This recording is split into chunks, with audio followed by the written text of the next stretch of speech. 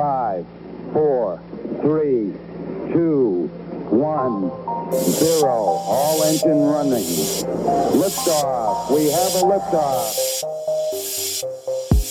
We're in the 21st century. Humans that aren't awake survive in a self-made penitentiary. If you're seeking truth, honesty, integrity, stay away from the polarity. There's only one place to turn to. You can't trust the singularity. I'll be that babe spreading higher consciousness, wisdom, cause we ain't no one's test subject and we ain't no damn victim.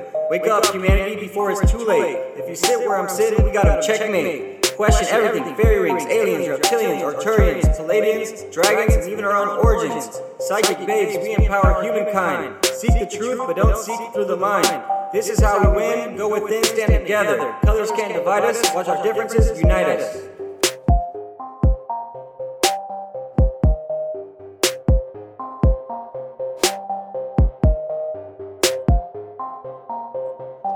Hi guys, welcome to Psychic Babes. I am your host, Kirsten Sandifer. Today I have an amazing guest and friend, Jennifer Zuckerman, on. She is a registered nurse practitioner.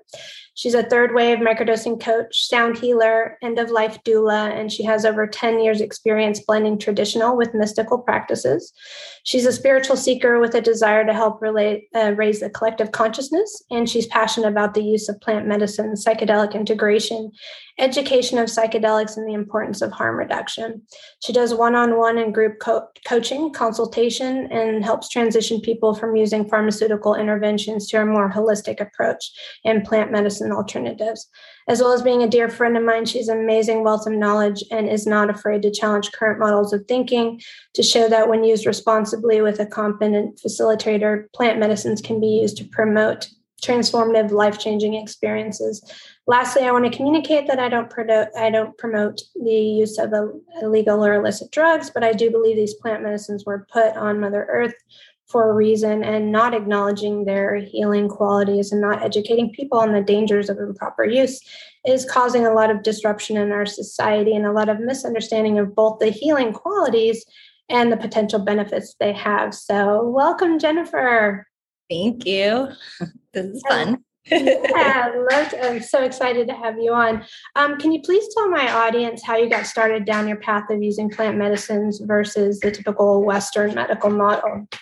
Sure. Well, I think like a lot of us, it definitely came from younger years of recreational use. Not saying that's good, bad, and different. I think a lot of the warriors in the psychedelic space honestly have had a lot of experience in their previous lives doing their experimentation and, seeing what life's all about on the other side and in the other realms. Mm-hmm.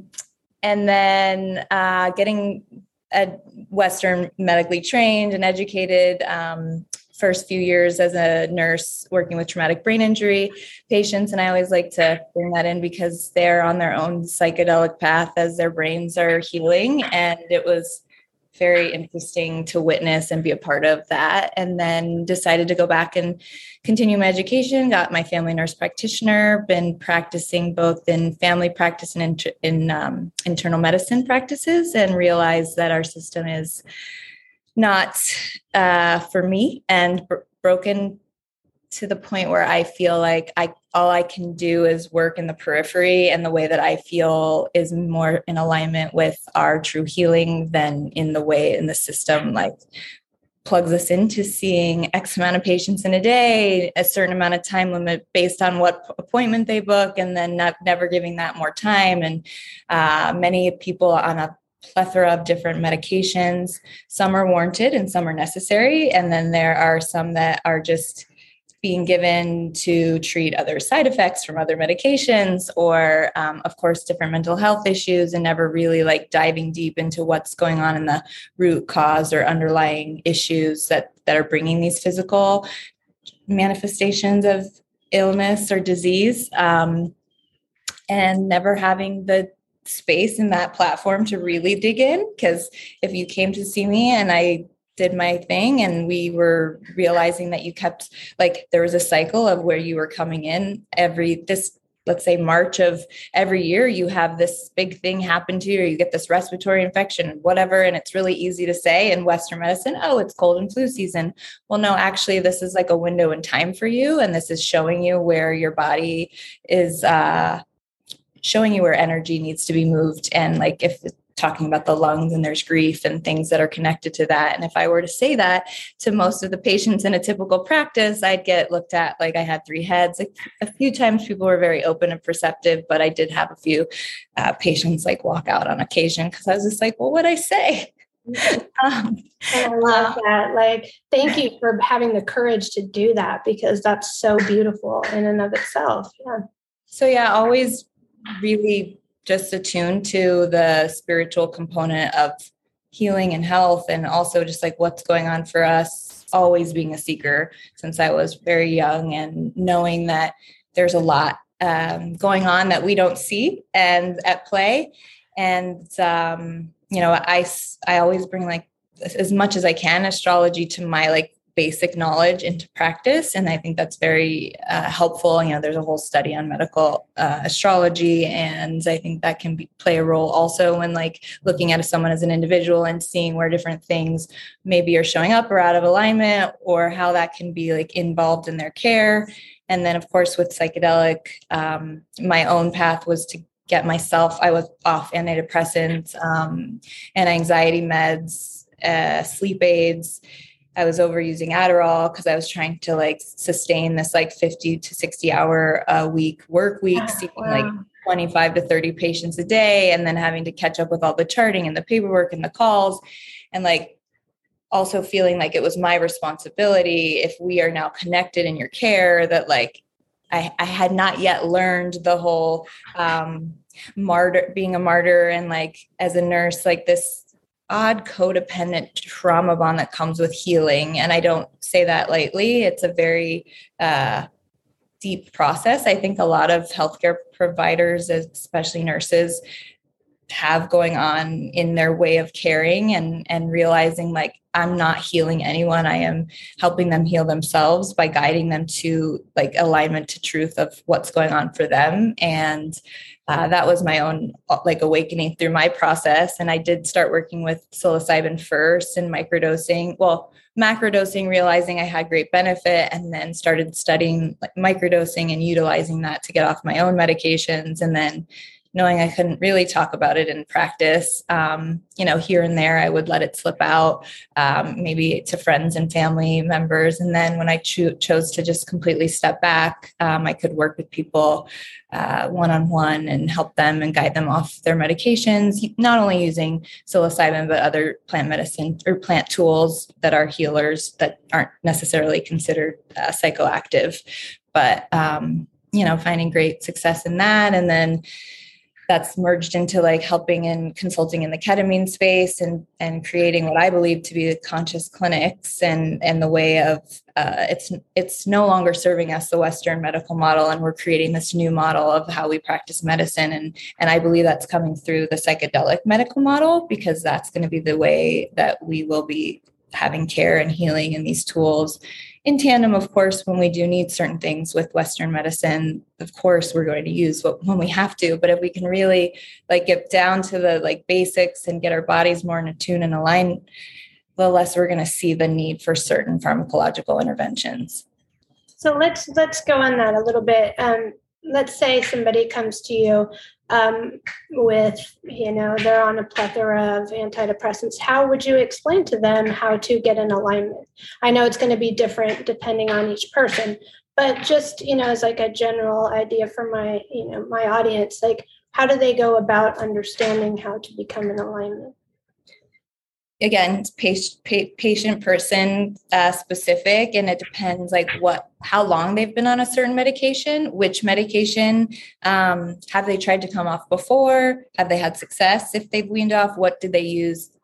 Typically, I find the withdrawal symptoms can be pretty heavy and severe, also dependent on which medication and the length on the medication. So, and then if they're on multiple, it's like going one at a time. Mm-hmm. I always say, I like to leave sleep meds last because sleep is so vital, especially if we're going through so much shifting that, to give our body and brain rest so that we can combat whatever as we're detoxing off certain medications. I always say, like, I always leave sleep meds last if that's on the like regimen of their daily use. Really just depending on their desire of why they want to come off. And if they have support, whether it's with coaching or with therapeutic support, I find like it's great. I like to form like interdisciplinary teams, and I work with other therapists or psychiatrists, or depending on how that looks, I want to have a whole team approach. And that's where I think the most benefit comes, to be quite honest. Absolutely. The more support, the better. So yeah, it just really depends like what someone's seeking, and making sure like as you come off these meds, the emotions are going to start to come up and show you new things about yourself. And that's normal and healthy, but what tools do we have to work with here so you can, go through that? And I find some people need a little bit more hand-holding through the process than others, and that's okay. I mean, that's why we're here. And or they have other family support that they can use. But some people feel really guilty putting that on their partner or their sibling or their parent, that like if they're going through all these emotional shifts that like they're feeling too needy, which I'm constantly saying like, no, this is just part of the process. And if this is a small window in time, it's well worth it so that you can be more connected in what's going on. Yeah, and especially with the opioid epidemic that's happening, I mean, there are so many alternatives now that we could use if Western medicine would just catch up and allow some of these things to happen, with Iboga and Ibogaine, like, I mean, the plethora of stories I've just heard from people who were addicted to heroin and then, what kind of stories do you hear like that they just do Iboga one time and they never touch, heroin again? I mean, yeah, I've heard amazing stories all across the board and with different medicines and I always say, like, please be transparent when you're going to go use these tools, and like let your facilitator or practitioner or whomever know what's going on. And the last time, if you are currently using, like the last time that you used, because it can be very dangerous when you mix, and it could be life-threatening. So yeah, it gets sticky because it's like this hard area where someone desires to come up, stop using, but they physiologically need it. And then they really want to make this like trip to wherever they're going, or whether they're doing it in the United States, which is now a lot more prevalent and accessible, I find. So yeah, just being fully transparent with those that you trust. And the more that you can share with whatever practitioner provider that you're working with, even your primary care. I mean, they don't have to condone what you're doing, but like it is your body and what you want to do with it. And they should know. So the more we share, the more we're also pushing the society of medical providers to do their due diligence and study these tools so that they have are better equipped to receive when a patient comes to them and says, I'm thinking about doing this. What do you think? Yeah, absolutely. Like, I know with my journey, I was completely transparent with my family and was very like, I have to be honest about this. And I know in the beginning they were concerned because I had a history 15 years ago. I was addicted to opiates, and nobody knew because I was essentially functioning, and I got my medicine from a doctor, so I thought I was okay. And then all of a sudden, when I didn't have my back pain anymore and I wanted to quit, I was like, oh, what do I do?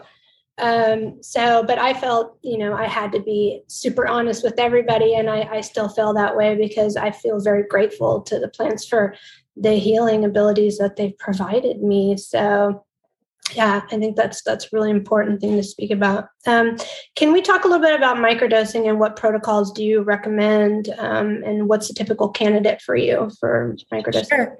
As we all probably know, or maybe not, there's a few different schools of thought around protocols, and there's Stamets, Paul Stamets, and James Fadiman, but I always speak around intuitive dosing as well.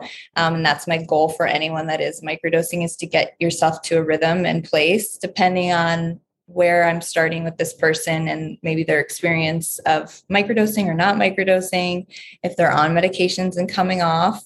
because I do work with those in tandem that on a smaller dose of microdose when they're coming off SSRIs and some mood stabilizers and some other meds. They just help kind of round those edges with the withdrawal symptoms. So I do usually, depending on where we're at in the front end, especially if they're nearing the lower part of their taper or about to come off, I do 4 days on, 3 days off, sometimes necessary 5 days on, 2 days off.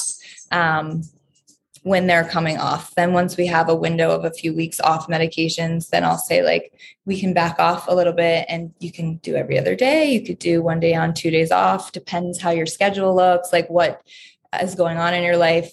There's probably certain days that are better for one to microdose than others. And then like always making sure that we have those breaks so we don't build a tolerance. Yeah, I think people have this expectation of they're going to be microdosing and at work like, oh, it's like, no, it should be an imperceptible amount. That's, I think, where people get confused.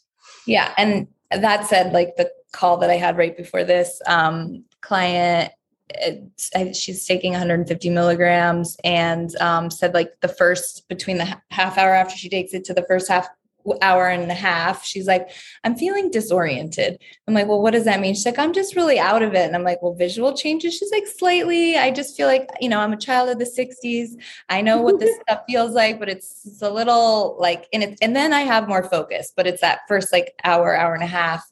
And then I suggested like, you might just have a higher tolerance. Let's take it in half and see where you're at and like gauge, because that could just be too high for you, where sometimes that might be a little low for some people, depending. I try to keep everyone under 200 milligrams. Occasionally somebody needs 250. Again, it's like, you got to work with it and work with yourself and find that like sweet spot in what works and doesn't work. And depending on like what strain you're working with and how it works well with you, or maybe there's other ones that you could try to yield better results for yourself. And primarily, do you work with just LSD and psilocybin with microdosing? Mainly psilocybin. I can guide somebody with LSD and microdosing as well. I'm more of the natural realm, but I respect the work with LSD. And it's interesting because it's like whatever your medicine is for you and whatever works for you, I fully support. So I find more my clients are psilocybin, but I can like guide people around LSD and microdosing, or if they want to macrodose, but it's not my medicine. I found it really interesting, microdosing iboga. It seems to play with linear time. And what I mean by that is I had more hours in the day to get things done. And I literally like took one day, I blocked out my day to do my taxes and everything. And I started at 8 and I was finished at 11. And I was like, what's going on? Like this doesn't seem possible. And so I started to realize, oh my gosh, I think this is what Iboga is doing. And then hearing about Tim Ferriss, that he wrote the 4-day work week. And that's correlated to his microdosing of Iboga. I was like, oh, okay, makes more sense. Yeah. I did not know that. Yeah. So very, very interesting. Now I want to switch gears a little bit, speak about ayahuasca and some things like that. And because I know a lot of people are doing retreats now. So what do you think, if anything, is problematic with Westerners venturing, to other countries or going, even locally to use ayahuasca? And what should they be looking for in a retreat center? Because it is important. Yeah. I'll speak around both because I'm seeing it as well a lot more, whether there's shamans coming up from South America and then guiding and leading circles in the US, but also there's a lot of people stepping into the space. I do find that there are some really well-trained and experienced and educated. And then I also find that some people have like these awakened experiences and believe that they're meant to share this medicine and then go right in and have groups sitting together and they're not equipped to hold the space for what can come up. And it can be very unsafe and can be dangerous. So I always for me, coming from the medical side, like, I think it's so important to have a proper intake process and to ask certain questions. And on that, like an example, I'm in a group of like a consultation group with other therapists in the space. And it was really interesting because I find that like not a lot of the intake forms ask about previous sexual trauma or sexual abuse history. And if you've had that in your history, what have you done to work on it? Or are you currently working on it with someone? Because in these circles that people are being put together, especially if they're, both male and female, it can be very triggering if something comes up on these medicines, if there isn't the proper support around that or knowledge maybe about that person's history. And also it could be part of like, to say an exclusion criteria, but I would definitely encourage a person that has had these things in their history to maybe look into doing more one-on-one work first before going into group setting. So proper intake is really important. The experience and knowledge of the medicine server and their helpers or staff or guardians. When going down to South America, I would say it's so interesting because like if you're going in to sit with Indigenous or you're going to sit with the Shipibo, like they have their own rituals and traditions and they're very well attuned. They've been doing this for thousands of years. So it's like, it's different, but then you bring, in our Western culture, I always say like, we're in the United States, we're not the Shipibo. We don't have those same practices, those same tools, the same like belief systems around our health and well-being. And those are layers that we have to kind of take into consideration. So if you are going down to a retreat center, like, do they have any medical staff or is there anybody that's equipped if something happens that you feel supported? I've sat in larger groups and smaller groups. I think there's benefit to both. That said, again, like knowing your history and being really checking in with yourself. And I think ethics is a huge thing to look at. And like, what are the practices of this establishment or group? And what are your own beliefs and boundaries when it comes to ethics and your own ways of practicing with someone else and doing using these tools in the work. So holding each other accountable. So I'm just as much responsible as the person that I'm working with, and to have open dialogue and communication about what that means, and really having that intention before you ever even open up the space to take the medicine, whatever you're working with. Yeah, and education and integration, wouldn't you agree? I mean, prep and integration, that's the whole other thing. Like some of these groups, I do understand that there are some like more traditional circles that are happening and they might not provide prep or integration, but that's also our responsibility as a participant to ensure that we have that set up and like have those tools ready for us when we come back into everyday life. But I do think there's great benefit when the medicine collective of whomever you're working with has proper prep and does a few, couple hours at least beforehand, different, whether it's weekly calls or, and then the prep actually like before you go into medicine, and then having, immediate integration circle and then follow-up integration sessions, depending on what you're working with and who you're working with, is huge. Yeah, that just ensures that you don't have any hiccups, because you can have these amazing experiences on ayahuasca that seem so real to you, and they are to you. They're very real, and you've experienced something that many other people might have experienced, but going back and speaking about it to somebody who is not familiar with the medicine, doesn't understand what happens in the space, could be very jarring to them and could also scare them thinking that you've lost your mind, and that could have very real consequences. For me, integration is very important. Yeah. Safety of the setting too. Like where are you sitting? How is that set up?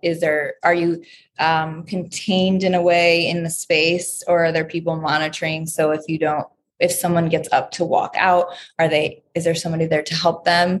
I just heard a recent story that was quite scary that happened down in South America at a retreat center, that they were not monitoring the participants and somebody jumped off of a tree and like really injured themselves. So, these are things that happen, and I feel like it's this, like, some groups are like, keep it quiet. We don't want to take away from the like potential of these tools becoming legal and all this. But I'm like, no, we need to share both sides of this so that we understand and we learn, and we have like higher standards that we have to hold and to, meet, so that we can keep practicing, and to also put that responsibility on the facilitators.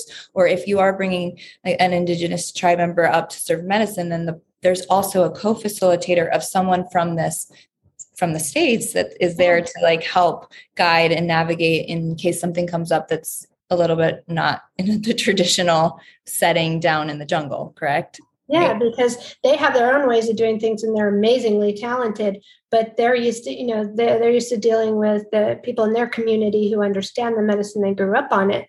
So, they don't have a lot of these situations, and that's a beautiful point to make, the co-facilitator to handle those aspects as well. And there's a lot of places popping up, that are like very dangerous. And it scares me because I've had clients that have gone and sat in ceremony, around LA, and come back and just, completely shattered, have broken down and had, almost suicidal type ideations after that I've had to I'm not to cry, walk them through, and kind of redo the experience for them so that you remove the trauma response from that. Re-traumatization, coming back and having suicidal ideation. I know plenty of people in the space that do actually, most of their work is actually receiving people from these like traumatic experiences with medicine, because they're also with like untrained or unequipped individuals that are serving. Maybe there could be somebody that is really been doing this for years and it still happens. I don't know. It can be a few different things. I don't want a blanket statement, but yes, there's so much popping up, and there's so many people that are like called to share medicine. And who am I to judge when somebody says they feel really called to start doing journey work with individuals with psilocybin? Okay. Like, I'm not going to judge that. And what are you doing on yourself as a practitioner? It's constant work. Like, even when I was going over this like code of ethics, and there was places for me that I was like, oh, I need to check in more with myself. Mm-hmm. I need to do this more regularly. I need to do this before, each like major session, not only with the person I'm working with, but like do my own practice around that. So that absolutely, you have to be a neutral vessel as well. And you can't be tied to a specific outcome with the client, because you're messing with their experience if not. And that is so important to me too. I'm always checking in with myself and doing work. And it's never a destination when you agree. It's like, you're never going to get to this place of perfection.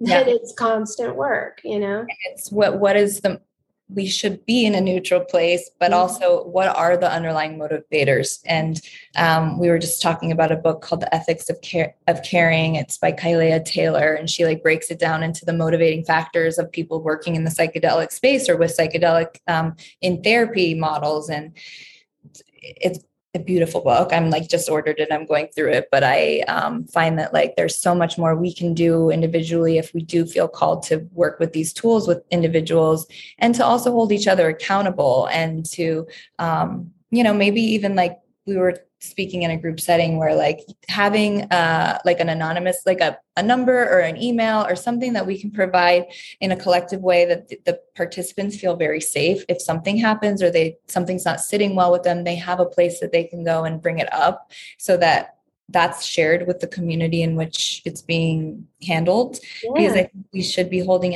each other accountable in every way possible, because we want to keep people safe. And if someone has an experience and we don't know, then like we're doing more harm than good. So let's all like work together. And, I'm really hoping that that's like the wave of how this is all shaping up. And I believe it is. It's just we're little by little collectively doing this, and some on a greater scale, and then having our local practices and practitioners coming together as well.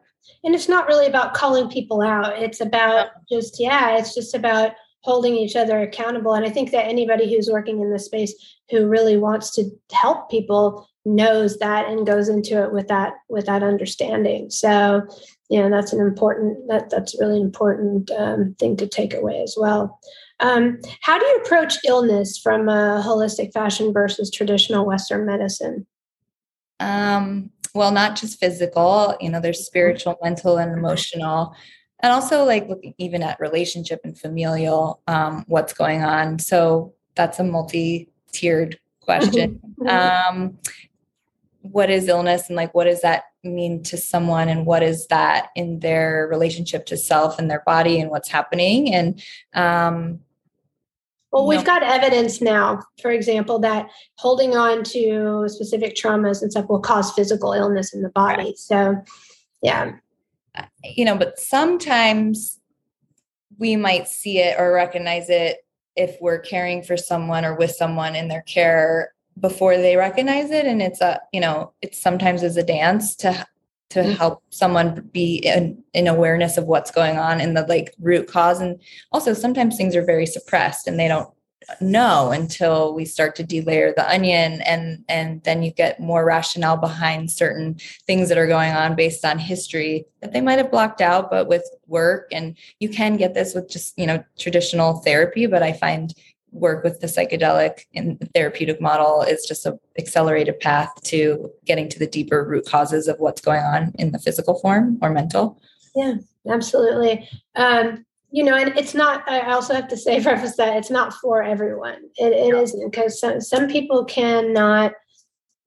they can't go into that space. I mean, they can't calm the mind. They won't surrender into it. And it's a constant fight. And so that's another thing that's very important, I think, to take into account when you're interviewing somebody for these potential, ceremonies and things like that, that you look into that. Mm-hmm. And what are your previous psychedelic experiences? What work have you already done?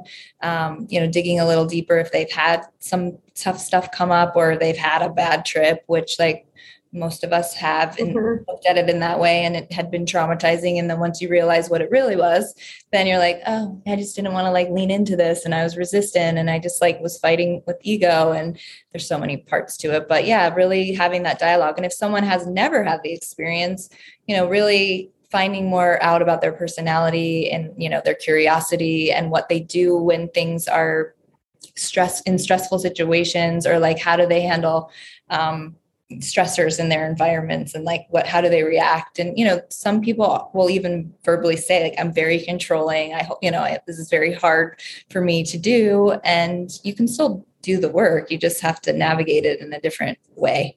Yeah, well, I know like my father, because I work with psilocybin as well, and he came down, and the first time we did psilocybin together, it was like this beautiful experience. It was in Utah, in Park City, and it was just phenomenal. I gave him a little bit of a higher dose this time, and he's in a lot of pain. He has a lot of stomach issues that I know are related to, and he'll tell you as well, are related to stuff that he's stuffing down, right?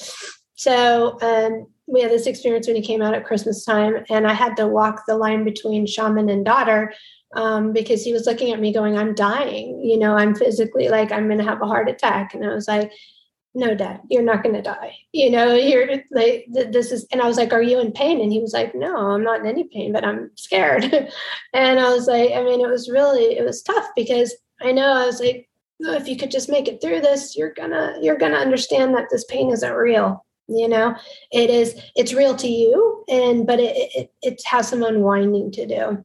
But so that was, for me, that was an interesting experience and lesson, also not to work with family members in that space. Leave it to somebody else. But so what are some of your favorite books that you recommend to people that are interested in psychedelics and studying psychedelics and their efficacy? Sure. My favorite book, because that really, I just love every part of How to Change Your Mind by Michael Pollan. Wow. And I think he's on like the favorites list of everyone. It's really easily digestible. It's dense in a great way. Like they cover so many different things and bring it down to like a real life, real human, not a scientist or a physician or psychiatrist, really just like having these experiences as any of us would as lay people, just learning around these medicines and then like what they're really doing, and then giving us some science, but like in a really, I find, easy format, because I know it can be challenging sometimes if you're getting thrown all these molecules and receptors and different things. I like also well, anything by Aldous Huxley. Oh yeah, Doors of the Mind. I love it. And there's like another book that I wanted to bring up, and now I'm like drawing a blank. Drug use for adults. And the like Psychedelic Explorer's Guide. Oh yeah, I have that too. Yeah. And then, you know, you had asked that question and I was thinking about it. And I was like, well, there's so many other books that we can like while in tandem doing our work with these tools be using to help like explore more sides of us. Like, you know, I don't know if you've read like The Body Keeps Score, which is all about stored in the body. Yeah. You know, there's a lot of tandem work being done with like interfamiliar parts work and like systems and like how we bring energy into different parts. We connect different parts of selves to different places in our bodies, but also in our lives. And we have these different personalities, but so in a way, and how that like translate. And then we work with these psychedelic tools in a therapeutic model, and it just like kind of expands that and helps the release and connection to those things. So yeah. I don't know if you've heard of Psych K, but I just recently got trained in Psych K, which is deprogramming the subconscious by using the whole brain approach. And it is phenomenal. But I combined that with psychedelics and that whole approach. And it was like, I mean, it did things to me that, because you can do it on yourself, it's muscle testing and things like that. But it gave me insight to things that I would have normally not been able to get just doing Psych K alone. So it's interesting combining some of these practices that are very much just designed to work beautifully all on their own. And then I like to push the boundaries and, you know, sort of mix things up and see what happens. So, yeah. And I think there's a lot more of that, you know, that's going to be available to people soon. So it's very, very beautiful stuff. Let's switch kind of gears, and I want to talk about death a little bit. And this is something people are afraid to address. And I've done some work in hospice, and you have as well, as you worked as a death doula. So I'd like to know, in your opinion, how can psychedelics help people suffering the loss of a loved one, and or helping people who are in the last stages of life to cross over? So 2 parts. The family members that are, well, depending where this individual, if this is loved one has already transitioned and has died, then the work with the, you know, the grief work and the loss around that family member with, or friend or whomever, loved one.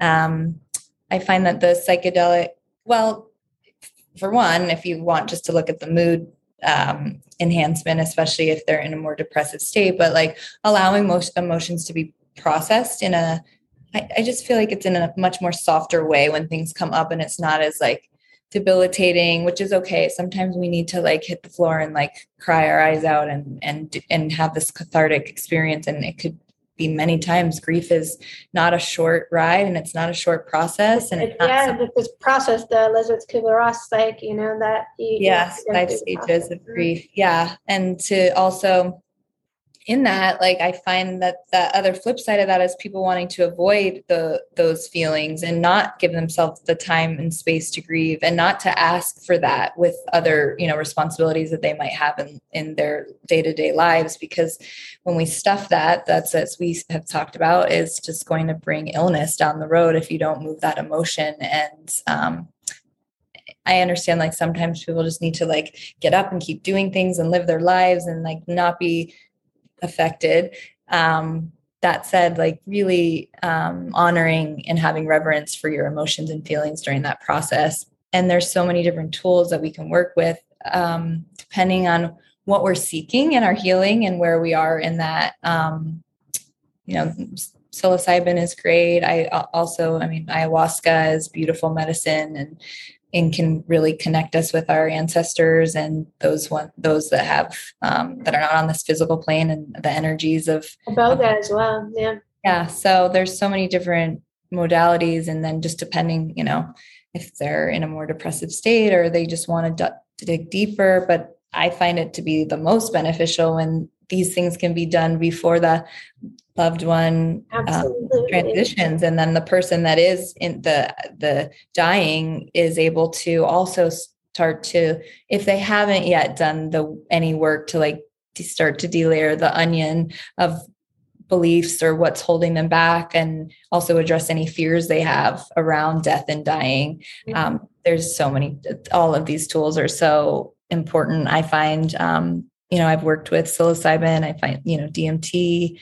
I do think ketamine is beneficial, but both for mood, but also with pain. And I want to see ketamine used in an end of life I think it would be care instead of a benzodiazepine and morphine, like, because you're around the clock dosing those things, and then this person is not able to like express, and they're not yet haven't yet lost consciousness enough to like not be present. They're just severely drugged so that which we want our loved ones comfortable, of course, but we can also I think that with ketamine and we can manage it better and use other tools to help instead of just this this is like our typical way of prescribing, and then you're around the clock dosing, and it's, I don't know, I just feel like having more time with the ones that, unless it's their time to leave this plane, but having a little bit more time for closure, and having more of those important conversations that might not have been had because that time wasn't really in front of them. That mortality wasn't staring you in the face. I know from my uncle who passed away from COVID, it was in January. He was in the hospital by himself when he was passing, and I sat in meditation and connected with him. And I do my practice, which is called conscious dying techniques, where I was trying to explain to him, because I have this ability when somebody is in the in-between state, I can hear them very clearly. Once they passed on, not so much, but sometimes I can, but I can hear them very clearly. So I was teaching him from here conscious dying techniques to, leave through the crown, don't hold on to the body. And thereby the bereavement, and they've done studies of people who do these conscious dying techniques, the bereavement is much less in the family members that survive it. And it was that case with my family. Everybody suffered much less bereavement and celebrated his life versus mourning it, which was very powerful. And they don't all agree with those kinds of the things that I do, so I didn't really mention it to anybody, but I knew in my heart that, that, and I was just grateful to be able to help that. And it was great to see that worked out that way. So I would like to do more work with hospice again, and doing that just because it's such transformational work. Yeah. I told myself, I moved to Austin recently a few months ago, and once I got settled, my goal is to volunteer. There's a place here, I believe it's called Christopher House. I'm going to look into it. But yeah, I'm I need to be more involved in volunteering at least. Yeah. Yeah. Tell me about your DOOR acronym and how you use that, because I thought that was really interesting. I was listening to one of your YouTube videos. So when I had a really clear understanding of why I was called to this, I was sitting on my couch, clear as day. I believe it was in fall, or August 2018. Mm-hmm. There was a church mouse sitting there, and I got a complete message you need to work with death and you need to work with psychedelics. And I was like, okay. And started to understand I've had this connection with death and process it in a different way, and how it's shown up in my life and with those that I've worked with, and just all of it. And then having this aha moment that, oh, okay, this is something I need to look at, going into, exploring the role of an end of life doula, and then realizing we're dying every day, our death of our belief systems, of relationships, of jobs, of things that are no longer serving us. And even our skin cells, they flake off every day and die. So not just the physical death, but all the things that we go through. And so I just came up with an acronym, death, observation, acceptance, and rebirth.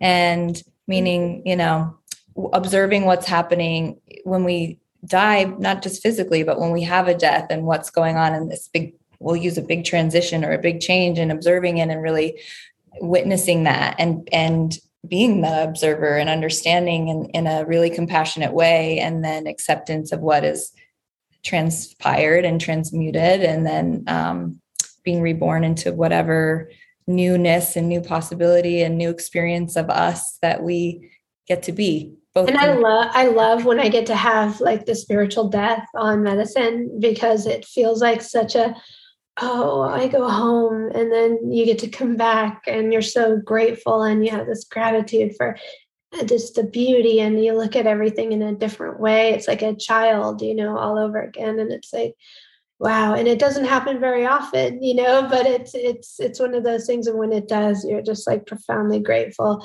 to the medicine for giving that to you, because it really, it just shows you to appreciate what you have. Yeah. So we're always going through doors. They're always open. Exactly. Yeah. Our choice to go through them and see what's on the other side. And, just always going through some sort of a transition or change, whether it's in this physical vessel or ending of this physical vessel and into the ethers and energetics and fractals of who we are. And I want to ask you something, because this has always been on my mind, and I have a very distinct perception on it, but I want to hear what yours is. So Tyler Henry, who's very accomplished in his own right with what he does, but do you think he's actually connecting to the dead, or do you think he's connecting to the conscious collective memory of the dead?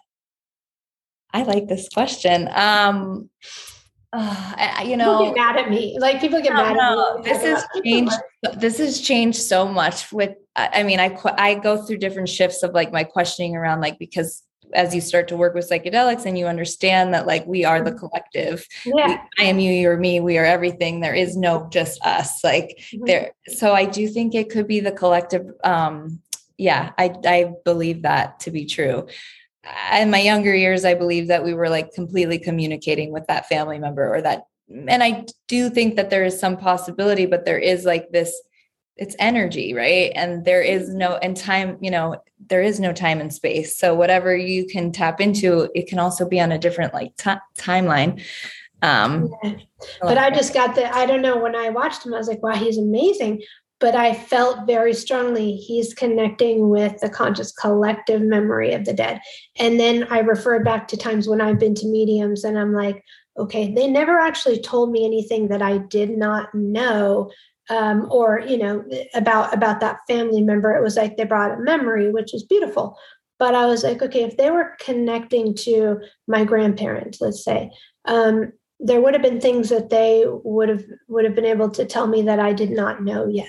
And that never happened. So people get like he has such a fan base, and I am a fan too. I mean, he does amazing work.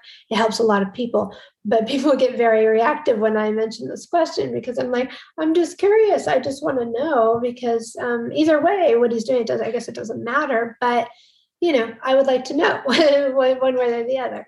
So yeah. Where are we at with the legalization of psychedelics? And I know it's different for every state, but I mean, more theoretically from your perspective, and do you see the laws really changing anytime soon? And what can people then also do to help decriminalize this process and to help, in their local legislation? Yeah, well, getting involved in your local legislation and seeing where you're at in your city, in your state, and what you can do to help move that. There is like Decrim Nature set up in many major cities. We have one here in Austin. There's, it's in Oakland, it's in Santa Cruz, DC.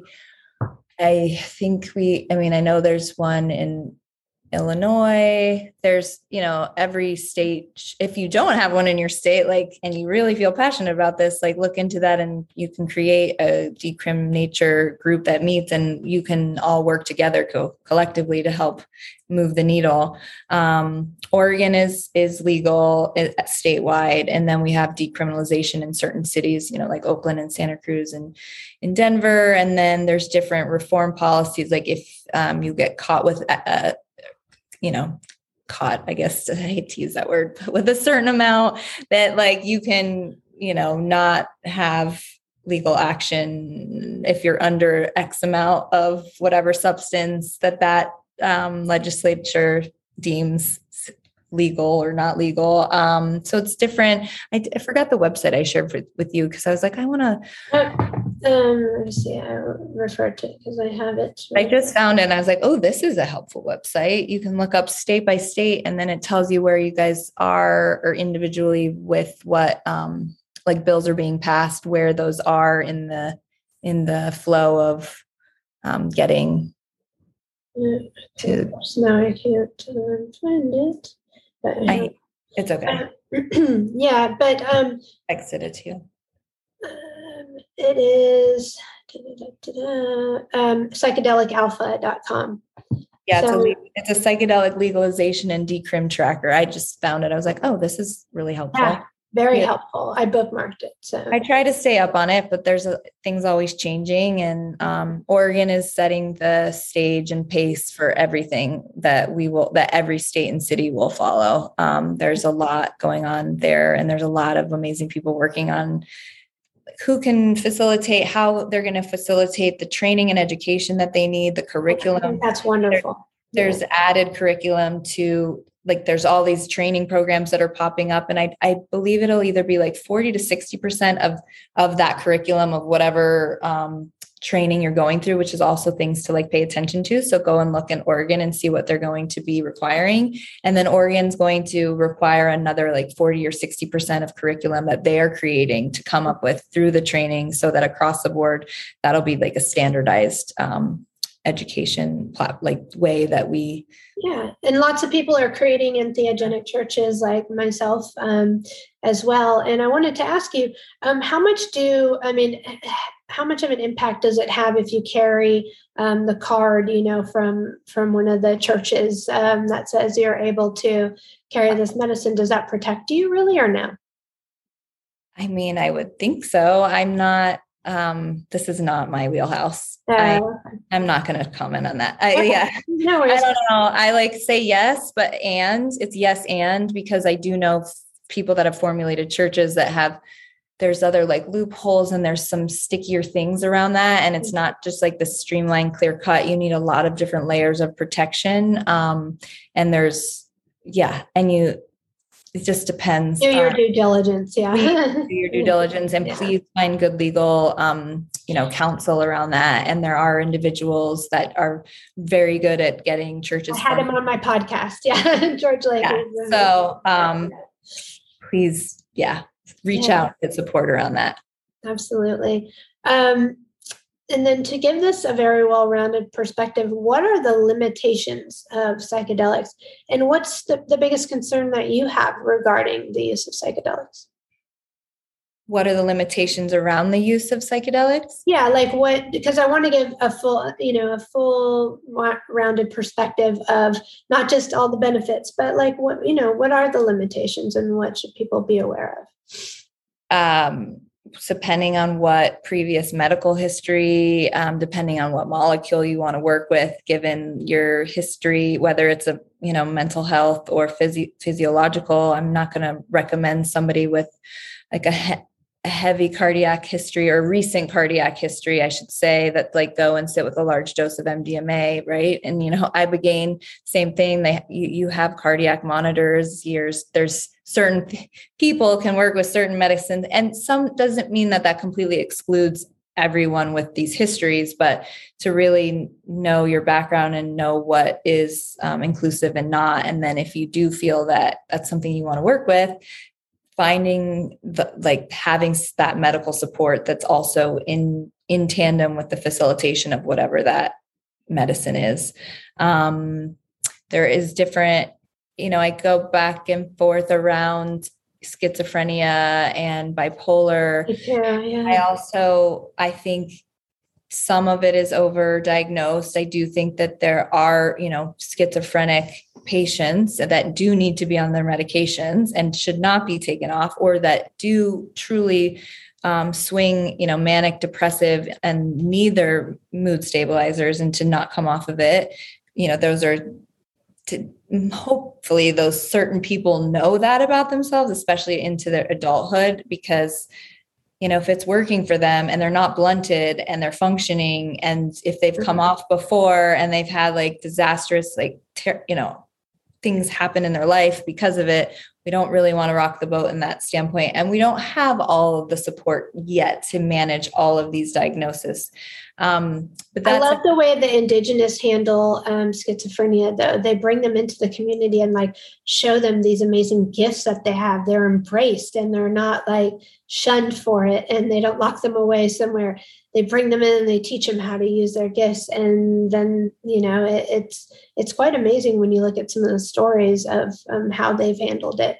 And I really think that that's quite profound. My boyfriend was absolutely diagnosed bipolar schizophrenic, but I listened to Spirit was telling me, no, it's not. It was just his previous use with drugs. And we got him off of everything, through psilocybin and with carefully, but it was, I mean, and he'll tell you to this day, like it changed his life because his family's like, oh my gosh, we have our son back, and he's completely, normal, and everybody thought his brain was fried, so it's a beautiful thing to be able to bring somebody back from that and to have them, because they do the work, but it's just it's a beautiful thing. Yeah. So I as well struggle with like, okay, should I take, and I leave those things to you. Yeah, and I put more focus lately to pay attention to the MTHFR gene mutation, which like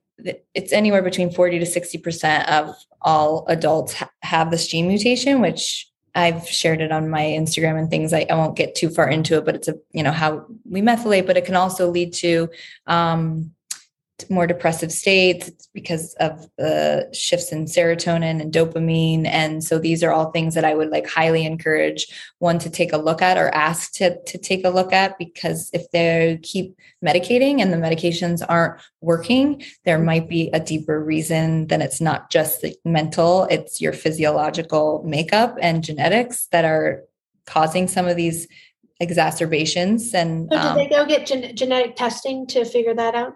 Well, homocysteine is one of the labs that you would look at on a normal, which should be included in a normal blood panel that you go to on, like you annually have your checkup. And if you are insured, then your insurance does cover.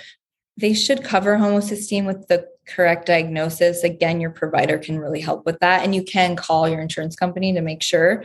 That's one, they're going to look at that first. And then there's other markers, and they'll look at your B vitamins. And then testing, you can find out of pocket labs that'll do it for 200. Mm-hmm. I forget the name. I will circle back so you can share it. And then it's still around like 200 out of pocket. That's in private practice. Again, calling insurance, seeing if there is a diagnosis that correlates, then it should get covered. Again, we have to play that game. Mm-hmm.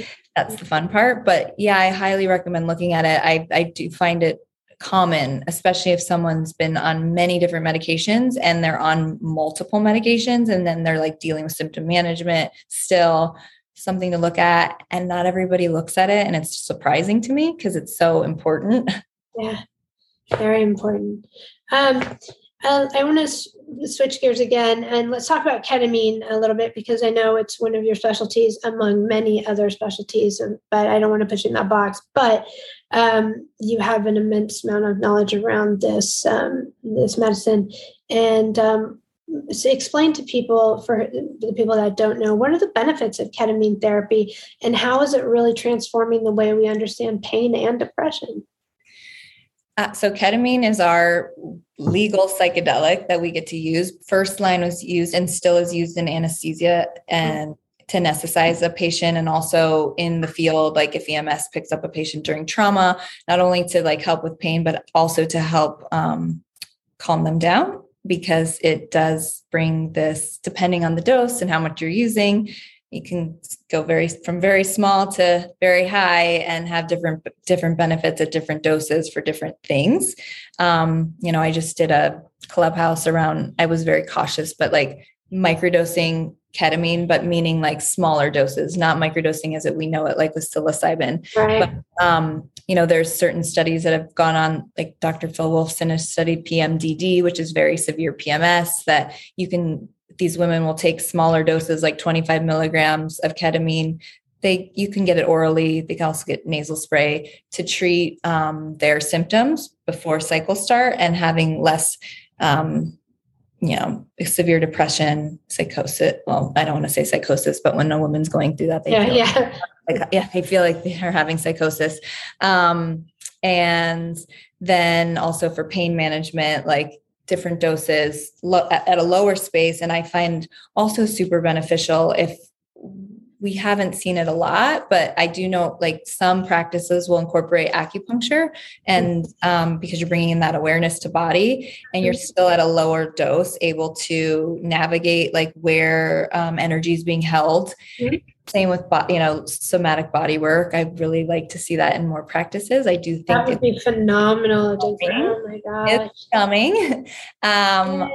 We just haven't all caught on and building more of a conscious clinic there. And I do think there are some clinic models that are coming out that are really trying to be supportive and doing proper prep and integration and providing that therapeutic model for the patient or client that's going through it. That said, there are some that are not doing that, and that can get pretty. I always say, if you're going to look in your area and you only have a limited amount of choices, and most of the time they're either intravenous or intramuscular delivery of ketamine, ask who's sitting. Is there anyone sitting with you? Who's monitoring you? Do you have any prep integration? Is there any therapy involved? And then if you're already working with a therapist and these clinics don't provide that for you, you can, pair your therapy up with like pre and post session if you tell your therapist what you're doing. And again, that therapist might not be ketamine assisted trained, but they're still a therapist. So like if things come up, they're still able to process it with you. So please like have conversations and don't go home and just like sit with yourself and not share because you think someone doesn't understand. Because I've heard many stories where some of these clinics are delivering ketamine, sometimes very high doses. There's no communication after, and sent home in an Uber, and they go home to their everyday life. And they're like, well, what was that? Sometimes they get relief for depression or, but not the longer term relief and that you get when you integrate what sessions. I do think ketamine is very beneficial for certain people, certain windows of time, certain things. What I'd like to see is more maintenance and development of a maintenance program after. I really value utilizing microdosing psilocybin protocols after ketamine therapy. But I can't say that above ground. I mean, I can say it. I'm saying it. I can't say it. I'm saying it. I love it. I'm like, it's just like above ground, below ground. I'm like, can we just like practice safely with individuals? And as long as we know that we are caring for them at the utmost, like highest standard of care, safety, respect, ethics, like let us do what we need to do. Yeah. And do you think at any point will insurance cover ketamine? Because it precludes some people from, okay. They do cover for chronic pain, not every insurance, but I do know there is coverage for chronic pain. I don't know where we're at as far as getting coverage for, major depressive disorder. Again, there's like ways to code and ways around things, which like when I was working in private practice, I always felt a little bit like Robin Hood because I'd have to go up to bat with these insurance companies to get certain medications and or certain tests that I know that this person needed. And sometimes I had to alter the story a bit so that this person can get what they needed and get it covered. So I always hope that other practitioners and providers will also, see wave con versus pro of the situation and then go accordingly. But again, I push the envelope and that's just who I am. So I don't know if everybody does that, but trust me, if you have someone that's an advocate for you and they want you to have the best care, they'll help you in whatever way they can. Time also Jennifer will help. I can say that she will help you no matter what the situation is. She'll figure out a way to be able to advise you on the best course of options, which I love her for that. And kind of lastly, I ask all of my guests the question. So what it is if you have one sentence that you could tell humanity to sum up, what is your hope for humanity? I didn't want to answer that question beforehand because I was like, I'm going to do it off the cuff. What's my hope for humanity? God, there's so many layers to that question. Mm-hmm. I just to really be in a we are a collective consciousness of each other and what we share. That being said, depending on where we are in our healing journeys and like our processes, sometimes it can be really challenging. You witness someone going through something and maybe you've gone through that before, or you've experienced that, or you don't want to see somebody suffering, and understanding that they have to go through their process in whatever way that they need to so that they can actually transcend and shift and make these big changes, because it's those lessons and those experiences that will bring us all up to like the same frequency. So yeah, I just want everyone to get on the same frequency. Me too. And I just wanted to show this card because I pulled a card before we did this, and this is Janosh. He does Arcturian frequency codes and activations. And the card I pulled was purification. And I thought this is so beautiful because, and this is the activation if you look at it, is purifying kind of people to the knowledge of what we're bringing to the table here. And this is as pure as it can get. So, I'd invite you to meditate on this and meditate on the things that Jennifer said. She's an amazing wealth of knowledge, and I will put her contact information in the show notes so you can get in touch with her. And please do. She's amazing, and she'll listen to what you have to say. And she's very kind, and like I said, she's a very dear friend of mine. So yeah, I really thank you. I'm so grateful for you. You're a goddess, and you're amazing. Yeah. Thanks so much. All right.